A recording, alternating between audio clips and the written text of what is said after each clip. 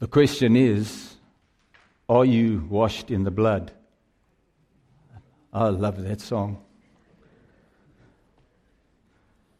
Folks, you don't know what a joy it is for Elvira and I to be back home again. It's just so good to be here.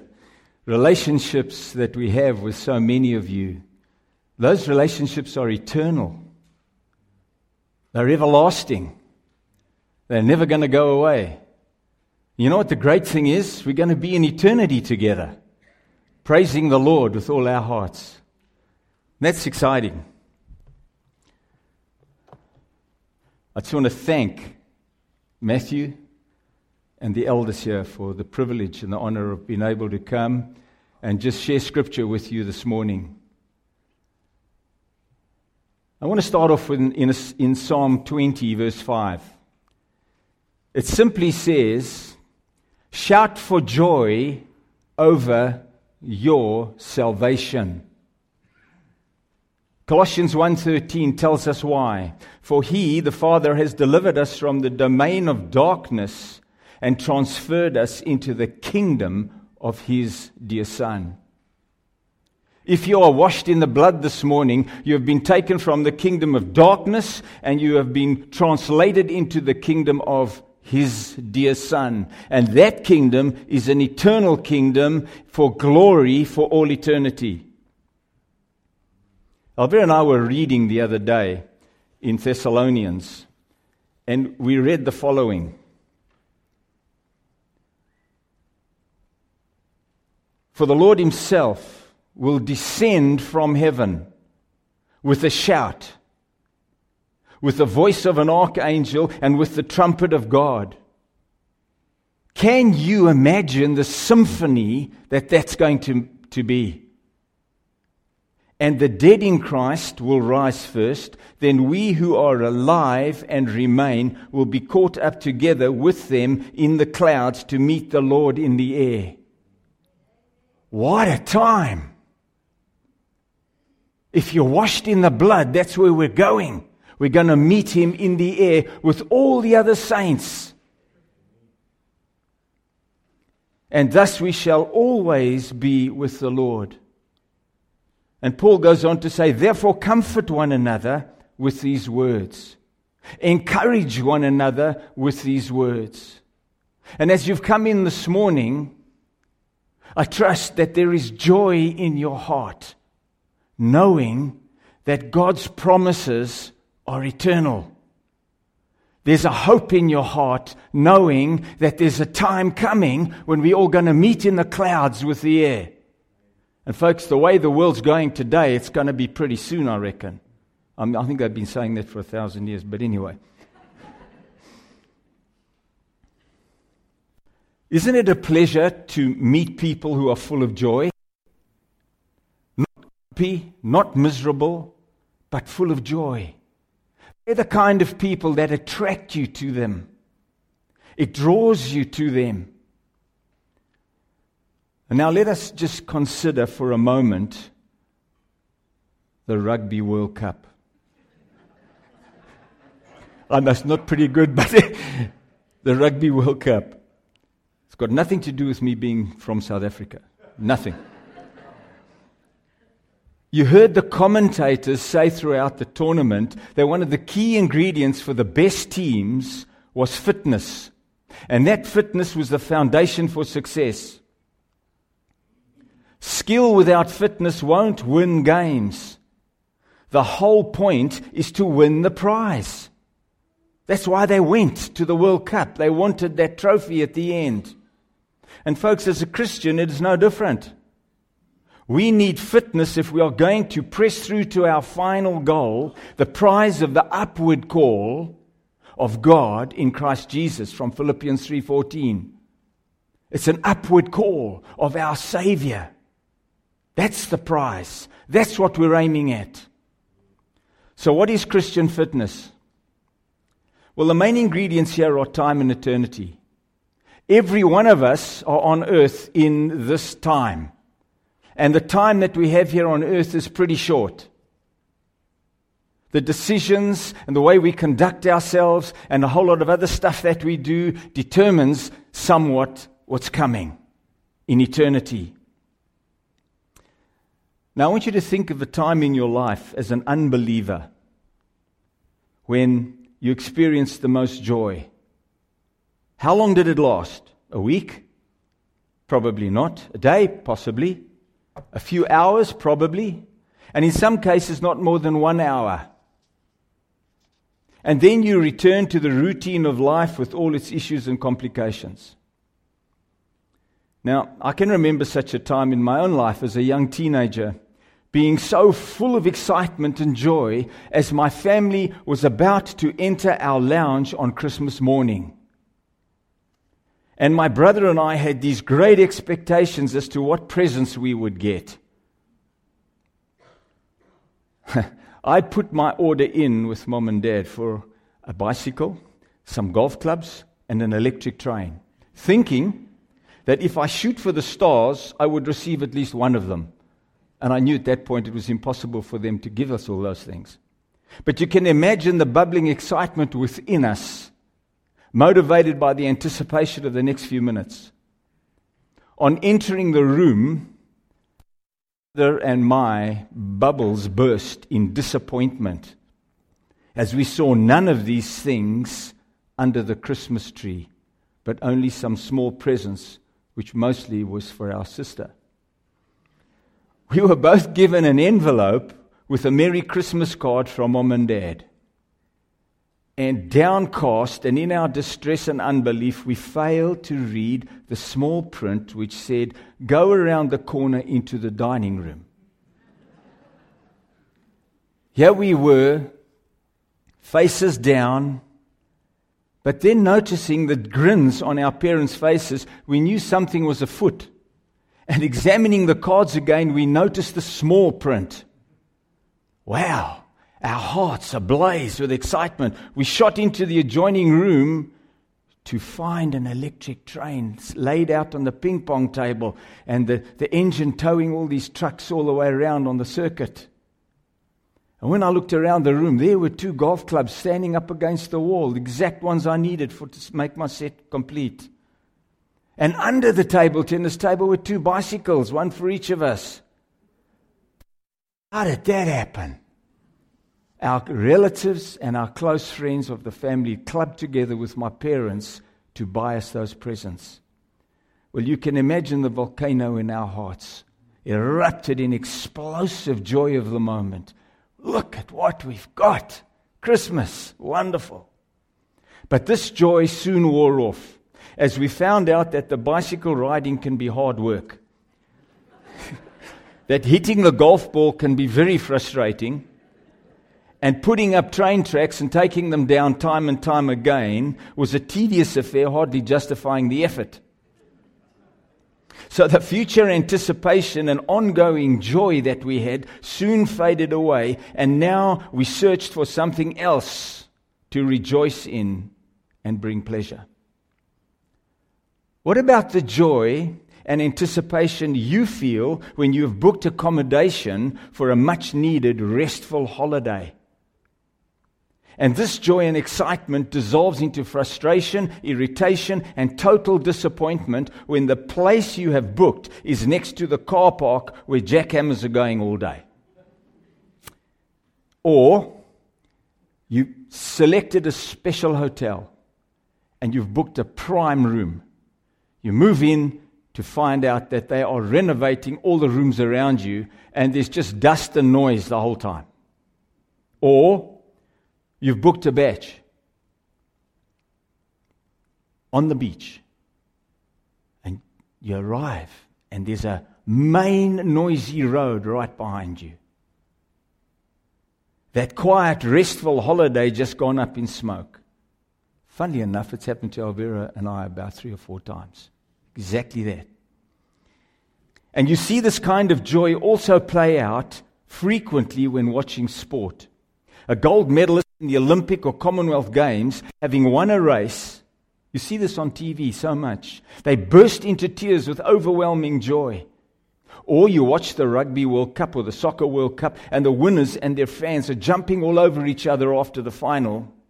as they cannot control the joy that bursts forth from within them. The point is that this was and is temporal joy, which has no foundation. And in most of these cases, the joy is motivated by the anticipation of what you have planned, or, in the sport arena, the fact that they have beaten the opposition, they are now on top, they are now the best, they are now on top of the pile, we are great, look at us. And that's exactly what the fans do. We identify with that team, or we identify with that person. That's us, that's who we support. This kind of fleeting joy is found in a world of unbelieving humanity. It is temporal.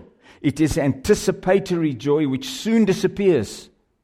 Or it may be people trying to make their mark in life, and they are filled with momentary joy because of favorable and positive circumstances. And in reality, they have nothing to look forward to except the certainty of death when all their achievements and all their joy fade into non-existence.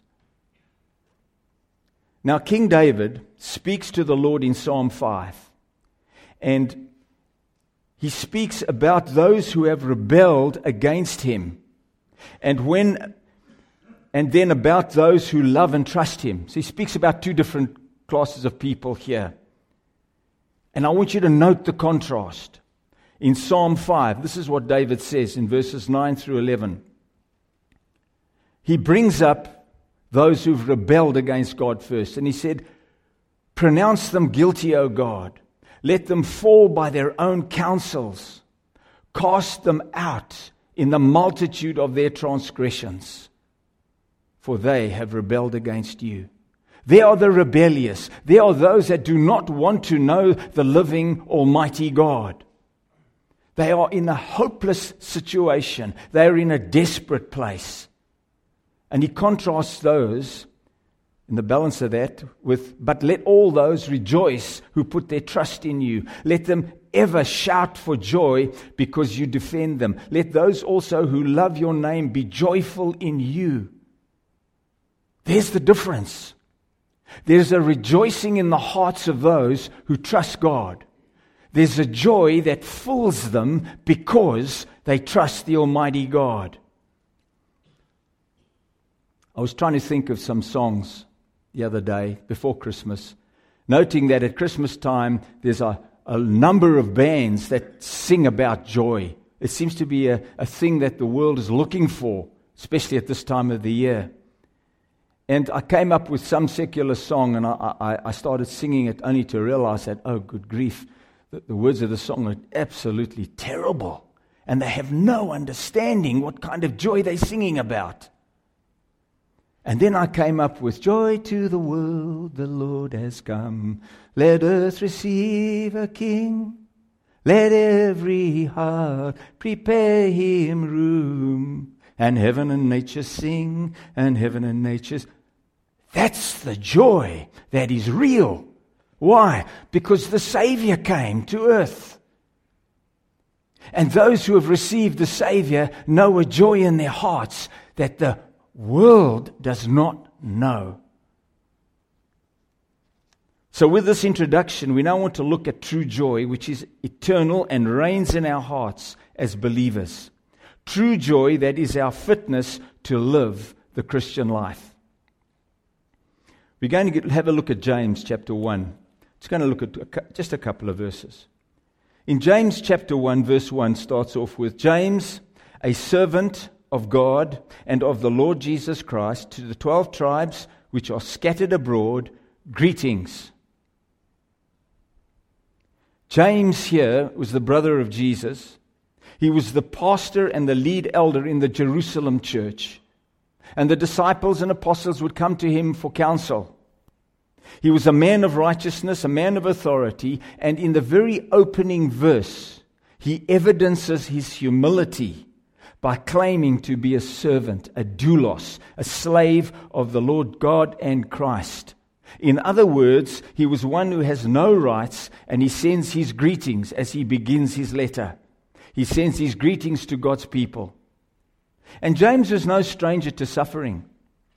And he discusses in his epistle many aspects of the Christian life. And interestingly, he begins here with joy. Verse 2. My brethren, count it all joy when you fall into various trials. James, what are you saying? Are you crazy? Trials and joy don't go together. No, they don't. But that's not what he is saying. If you look at the word there, count, or in some Bibles it might be consider, that word is key. And it is saying that when you see trials, when you see testing coming, when you see a brand of suffering that might be coming, form an opinion and make a conscious decision here in your mind to choose a biblical view of this trial or of this difficulty, which means you have to view it all as joy. That's what the Bible says. What? When God feels millions of kilometers away, you cry out like Asaph did, the psalmist in Psalm 77. And look at verses 2 and 9. This is what Asaph said. In the day of my trouble, I sought the Lord. My hand was stretched out in the night without ceasing. My soul refused to be comforted. Has God forgotten to be gracious? Has he in anger shut up his tender mercies? Asaph in great tribulation, pleading with God. In essence, what is he saying? Where are you, God? And I'm sure most of us have been in a time of real down, real tribulation, most big trials or whatever you're going through or suffering. And there are times when you've just got, God, where are you? I need you now. Help. Please help. A right understanding of the God-ordained purpose for this trial, for this tragedy, or for this tribulation in your life should stir your heart to rejoice. Because what that trial or what that tribulation's doing is it's pushing you into the Word. Lord, help me. Let me read. Let me get some encouragement from your Word, from your truth. It's pushing you into the arms of Jesus. So let's get to the heart of this. To walk in this joy, we need to know assuredly that our God owns all things, causes all things to work together for our good, and causes all things to work together for His glory. All things. The good, the bad, and the ugly. And so we can trust our big God with peaceful confidence. In fact, joy's definition could be the confidence in God. Do we have confidence in our big God? We base our joy on the knowledge of God's character and His great love for us. That's why I was seated here this morning, because of His great love for us, sending His Son to die for us. Can we say with Job, though He slay me, not nice words, though He slay me, I will hope in Him.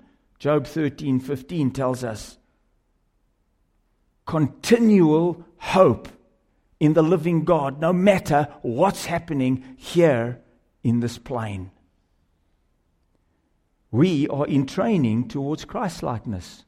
So to keep ourselves fit for Christ, we need to add to and deepen our understanding of our underlying foundation of God-given joy. So let's consider some biblical facts about it.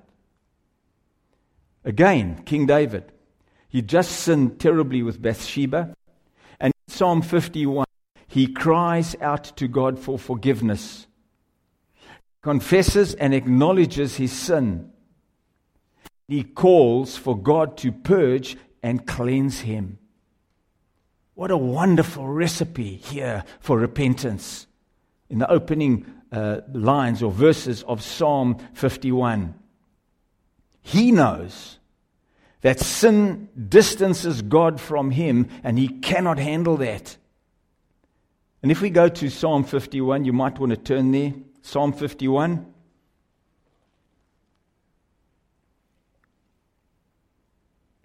And we want to look at a couple of verses. Verse 10.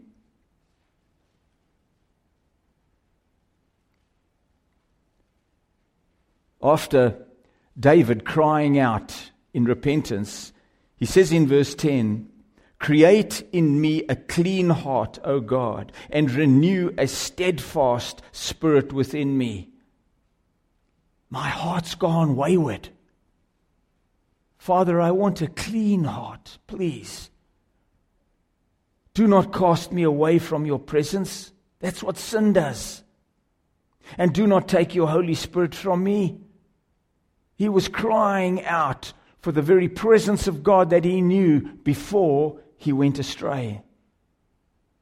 And then he says in verse 12, "Restore to me the joy of your salvation and uphold me with your generous spirit." This is a joy David knew before he fell into that sin.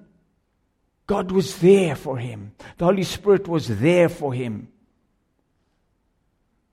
And he's crying out again for that same joy which is departed because of his sin. Notice his desire. His desire was for joy. He knows how important this joy is. The Hebrew word here means a welcoming gladness and exceeding glee, and it draws people to the love of God. The love of God in your heart. The joy of the living God in your heart will draw people to you. Look at verse 13. David knew this. This is what he says.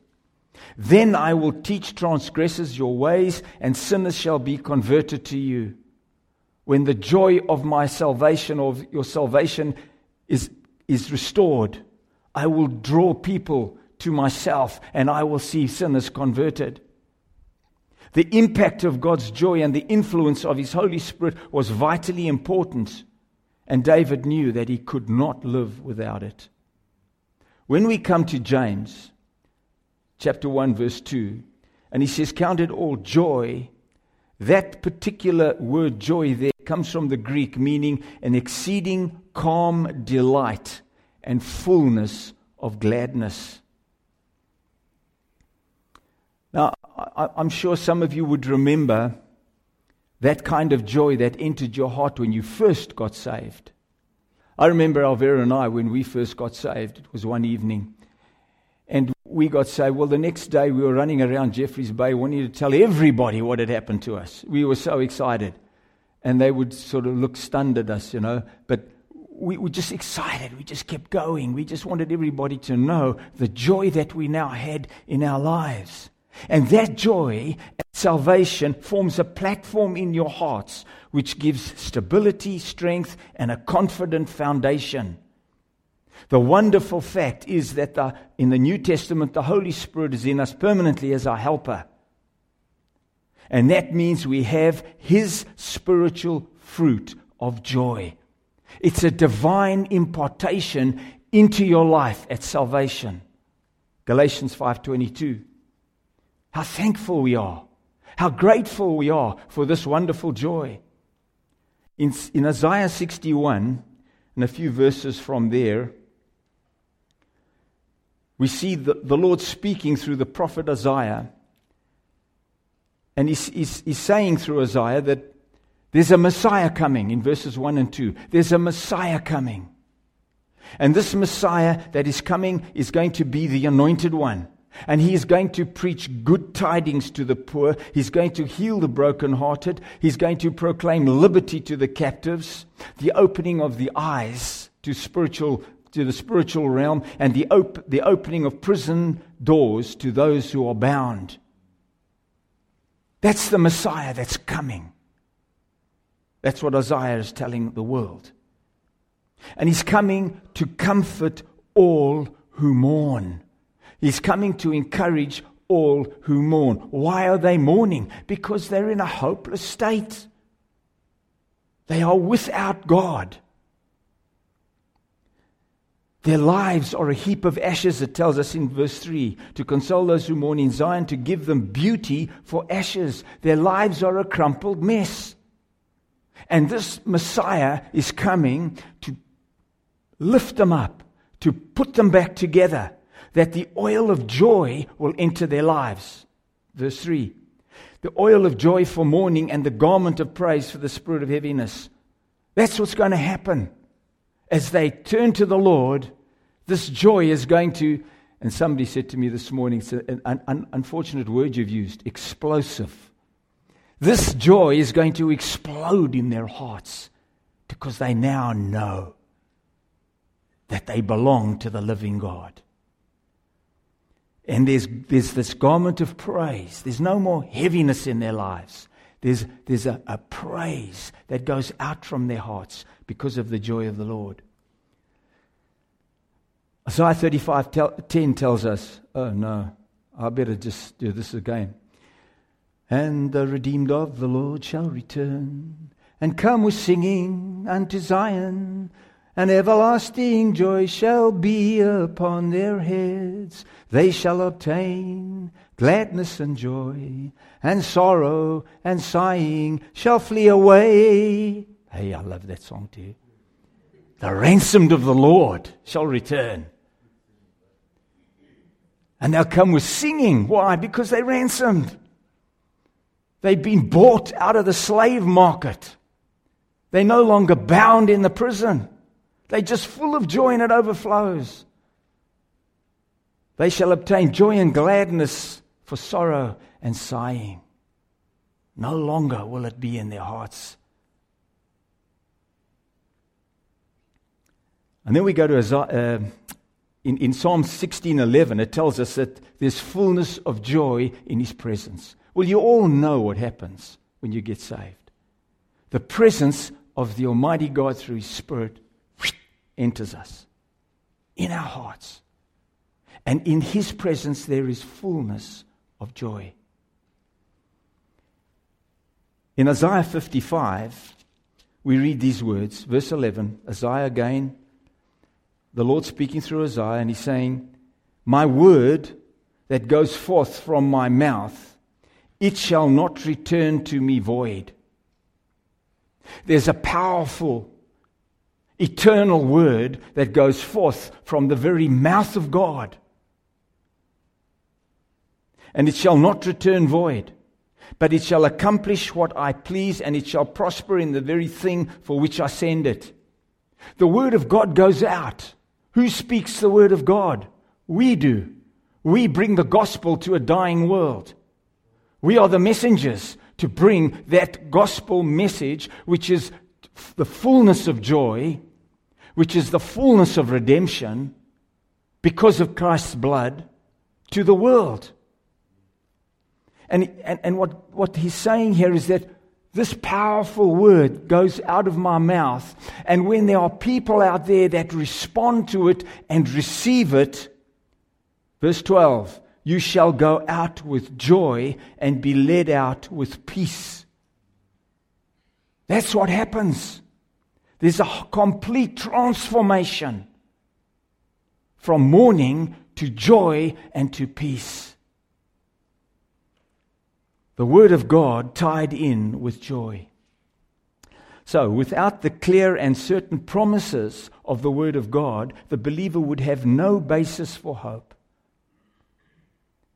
Now, Jerusalem at one point was filled with people who trusted in God. And it was known in those times as the perfection of beauty, the joy of the whole earth. Why? Because these people who knew and trusted in their God were full of joy. They were full of the goodness of God.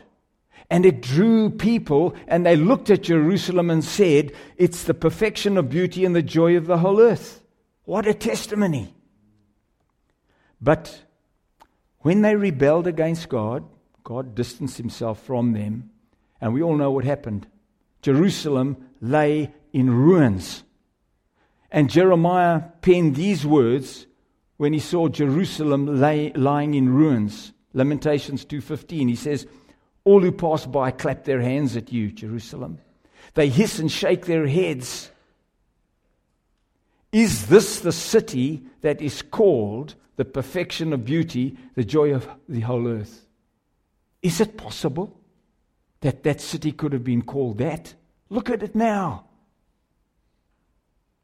It's lying in ruins. God's testimony is ruined. How sad. The people are turned away from God.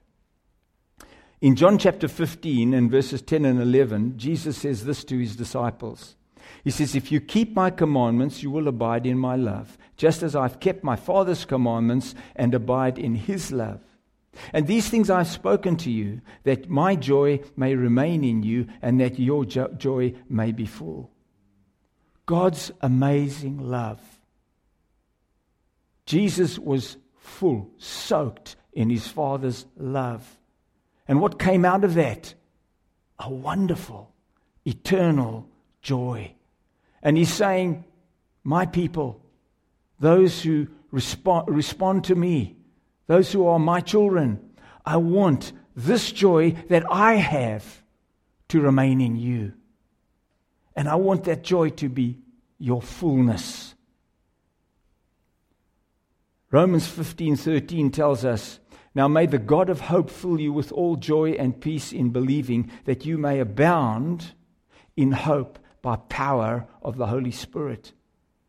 Well, here Paul, speaking to the Romans, says very clearly, the God of hope must fill you with all joy and peace in believing.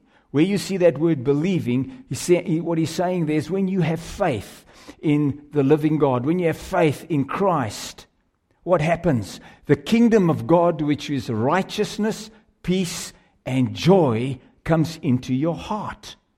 How? By the power of the Holy Spirit. And that's what Paul is saying. You are filled with joy and peace, which is a facet of the kingdom of God when you believe. And then you abound in hope through the power of the Spirit.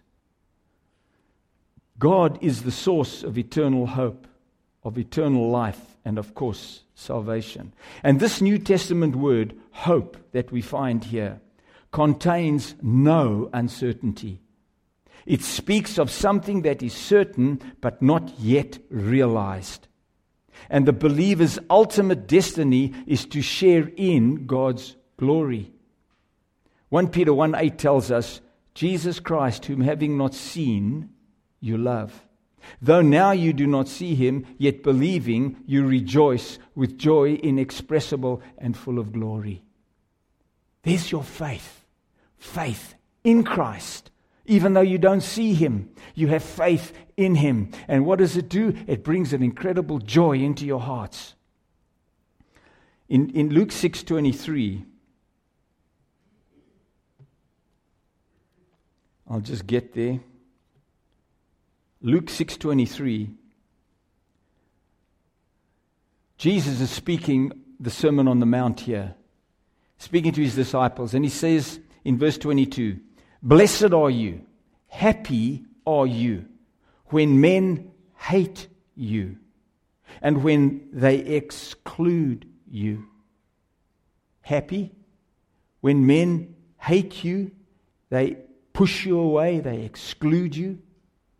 They literally cut themselves off. Goes on to say, and when they revile you, when they speak abusively of you and cast out your name as evil, they don't want to know you.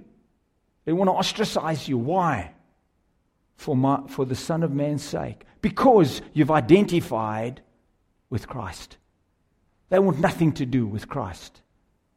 But Jesus says, in that day, rejoice. Not only that, but leap for joy. Have you ever leapt for joy?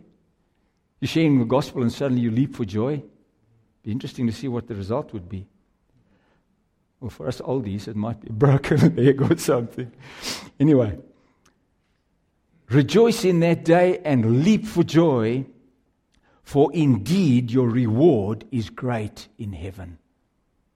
We don't look at the moment when all this stuff is happening, but we look ahead and say, boy, thank God, my reward is in heaven. And joy again, this joy in the suffering, this joy in rejection, this joy in abusive language, this joy in hate, for His sake, wells up.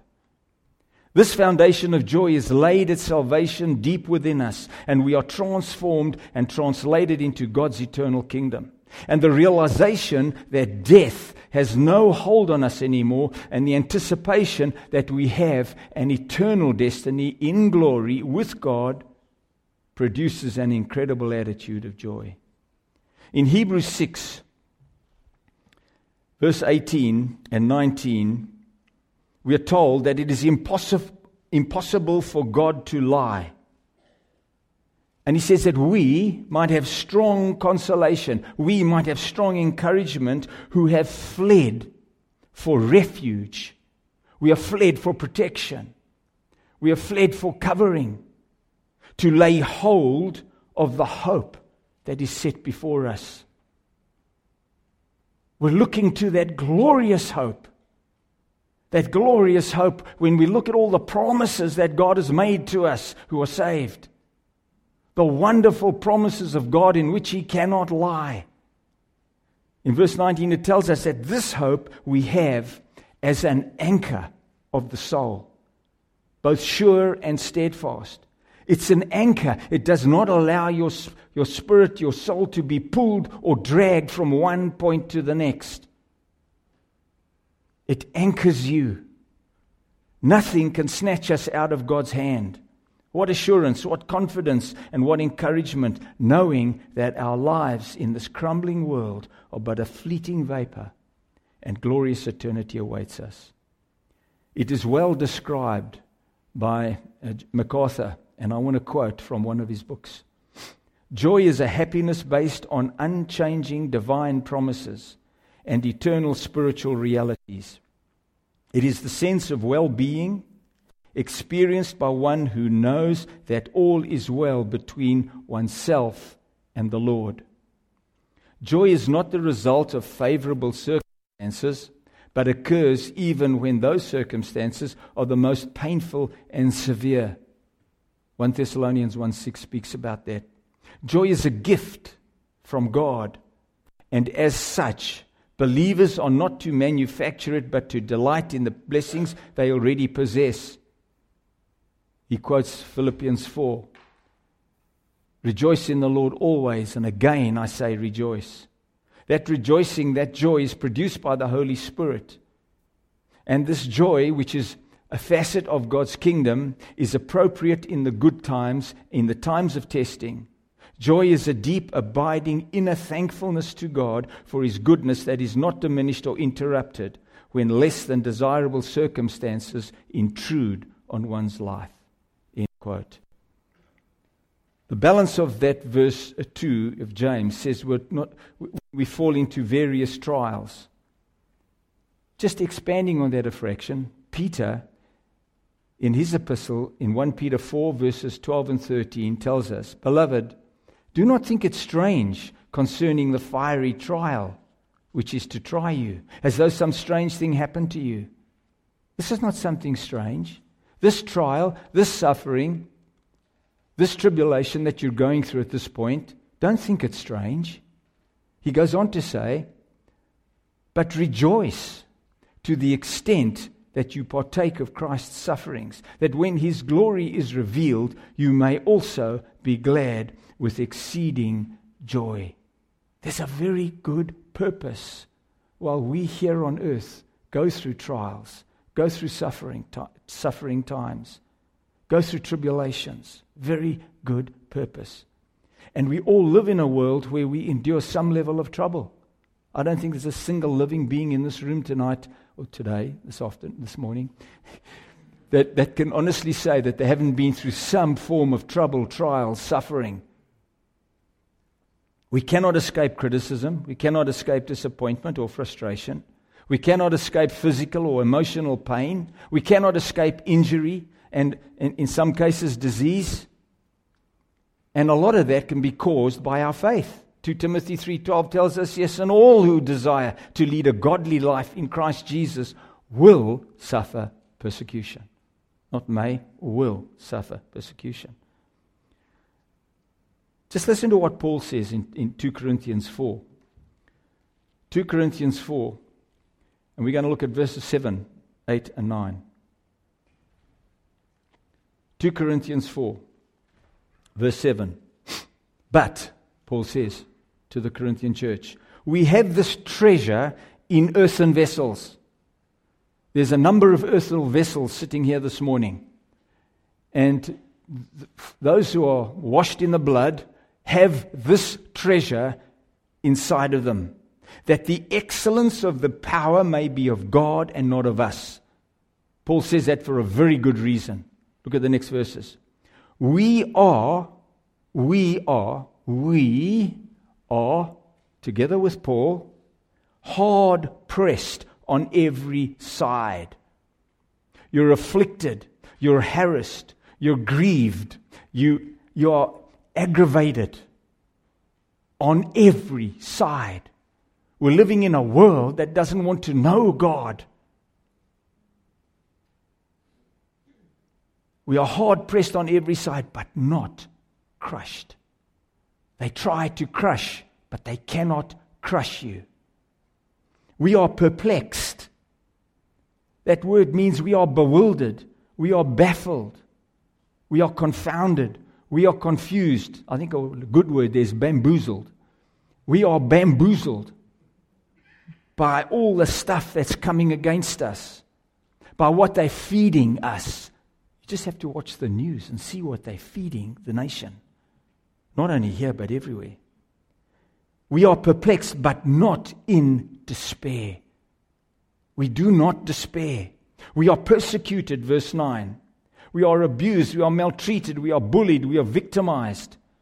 Folks, we might just have a snippet of it today in the place we live. But boy, it's going on around the world to a great degree.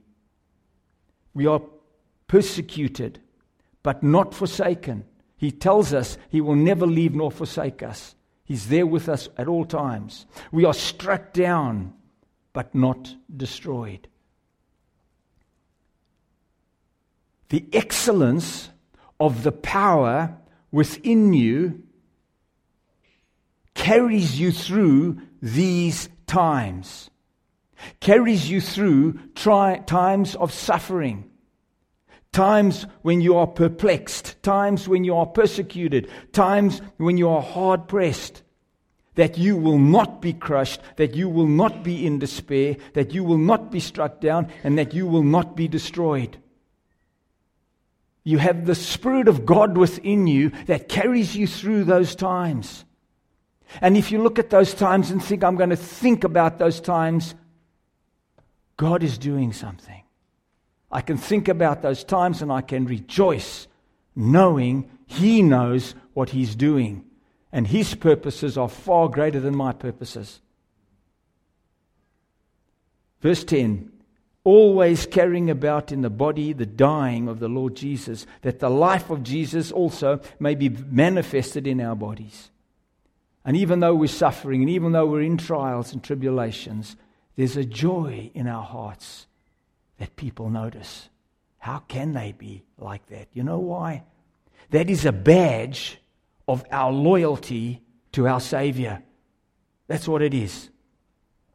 A genuine faith will prove itself when these trials come along.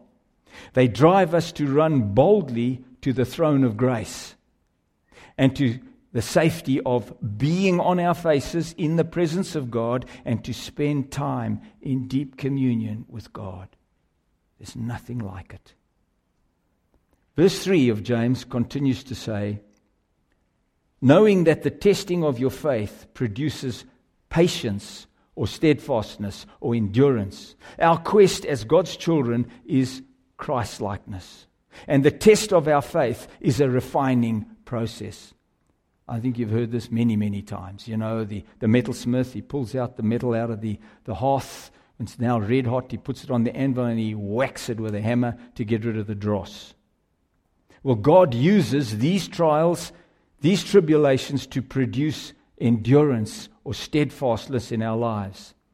And this does not imply passive acceptance, but it implies a persistent determination to walk through a trial as a winner, someone who clings tenaciously to God in perfect peace. Can you cling tenaciously to God through thick and thin?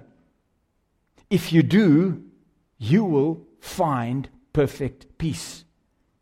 Verse 4 tells us, "But let patience have its perfect work, that you may be perfect and complete, lacking nothing." So we've gone, verse 2, from trials to verse 3 to patience or endurance. And then in verse 4 we see that you be perfected and complete, lacking nothing. The patience and the steadfastness works in us, motivated by the underlying joy in our lives, as we focus on the ultimate goal of Christ-likeness. This is what it produces, fulfilling God's perfect work in us. Jesus himself, the author and finisher of our faith, he looked forward, motivated by the joy that was set before him, to endure the cross, to despise the shame, and to sit down at the right hand of the Father in heaven, having paid the price for his bride. He knew what was coming, and yet he looked forward with joy. That torture, that suffering, those terrible trials and tribulations that he went through, he knew he was going to go through them. But he looked over them. He looked at, that's momentary. What's coming is eternal joy, being with my bride. So in conclusion, as the rugby players train, putting fitness as a primary objective, they know the pain of the running, the physical exercise, and the body strengthening needed to win matches and come out on top. They know that. And of course, not forgetting the honing of their skills to improve the quality of their playing and understanding of the various strategic moves to beat the opposition. The All Blacks are good at that. Why do they do it?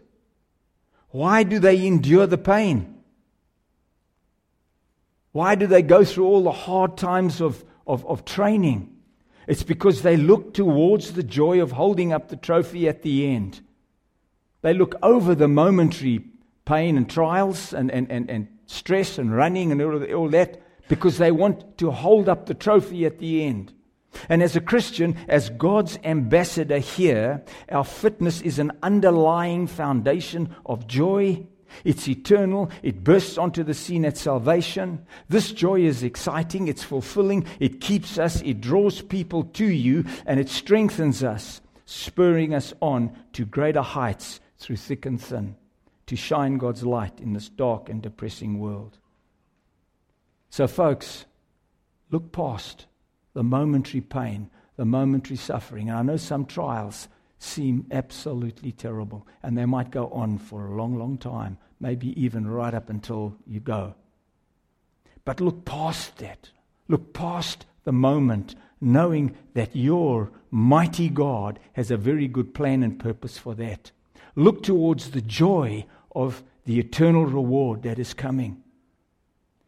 Because all that suffering, all that stuff is going to fade into existence if you look and trust your big God for what's coming in the future. True authentic Christianity confronts earth with heaven and brings the eternal to bear on time. And saints, we have eternity in our hearts. We are the message bearers of the powerful gospel which transforms a person's temporary earthly life of captivity and slavery to sin and to darkness to an eternal life of freedom in Christ, light and eternal glory. And so we strengthen and increase the wonderful influence of this foundation of joy in our lives as we grasp the aspects of it, feeding the godly confidence it gives us. And the manifestation of this joy is shown in the way we handle the trials or the testing in our lives, and that makes an impact on the unsaved. So, let's rejoice. Let me pray. Father, we are grateful for your eternal word. we are grateful as we understand and as we take in your eternal word, that it changes our lives from one degree of glory to the next. And Father, we sometimes are prone to wander. We are so easily tempted. We are weak.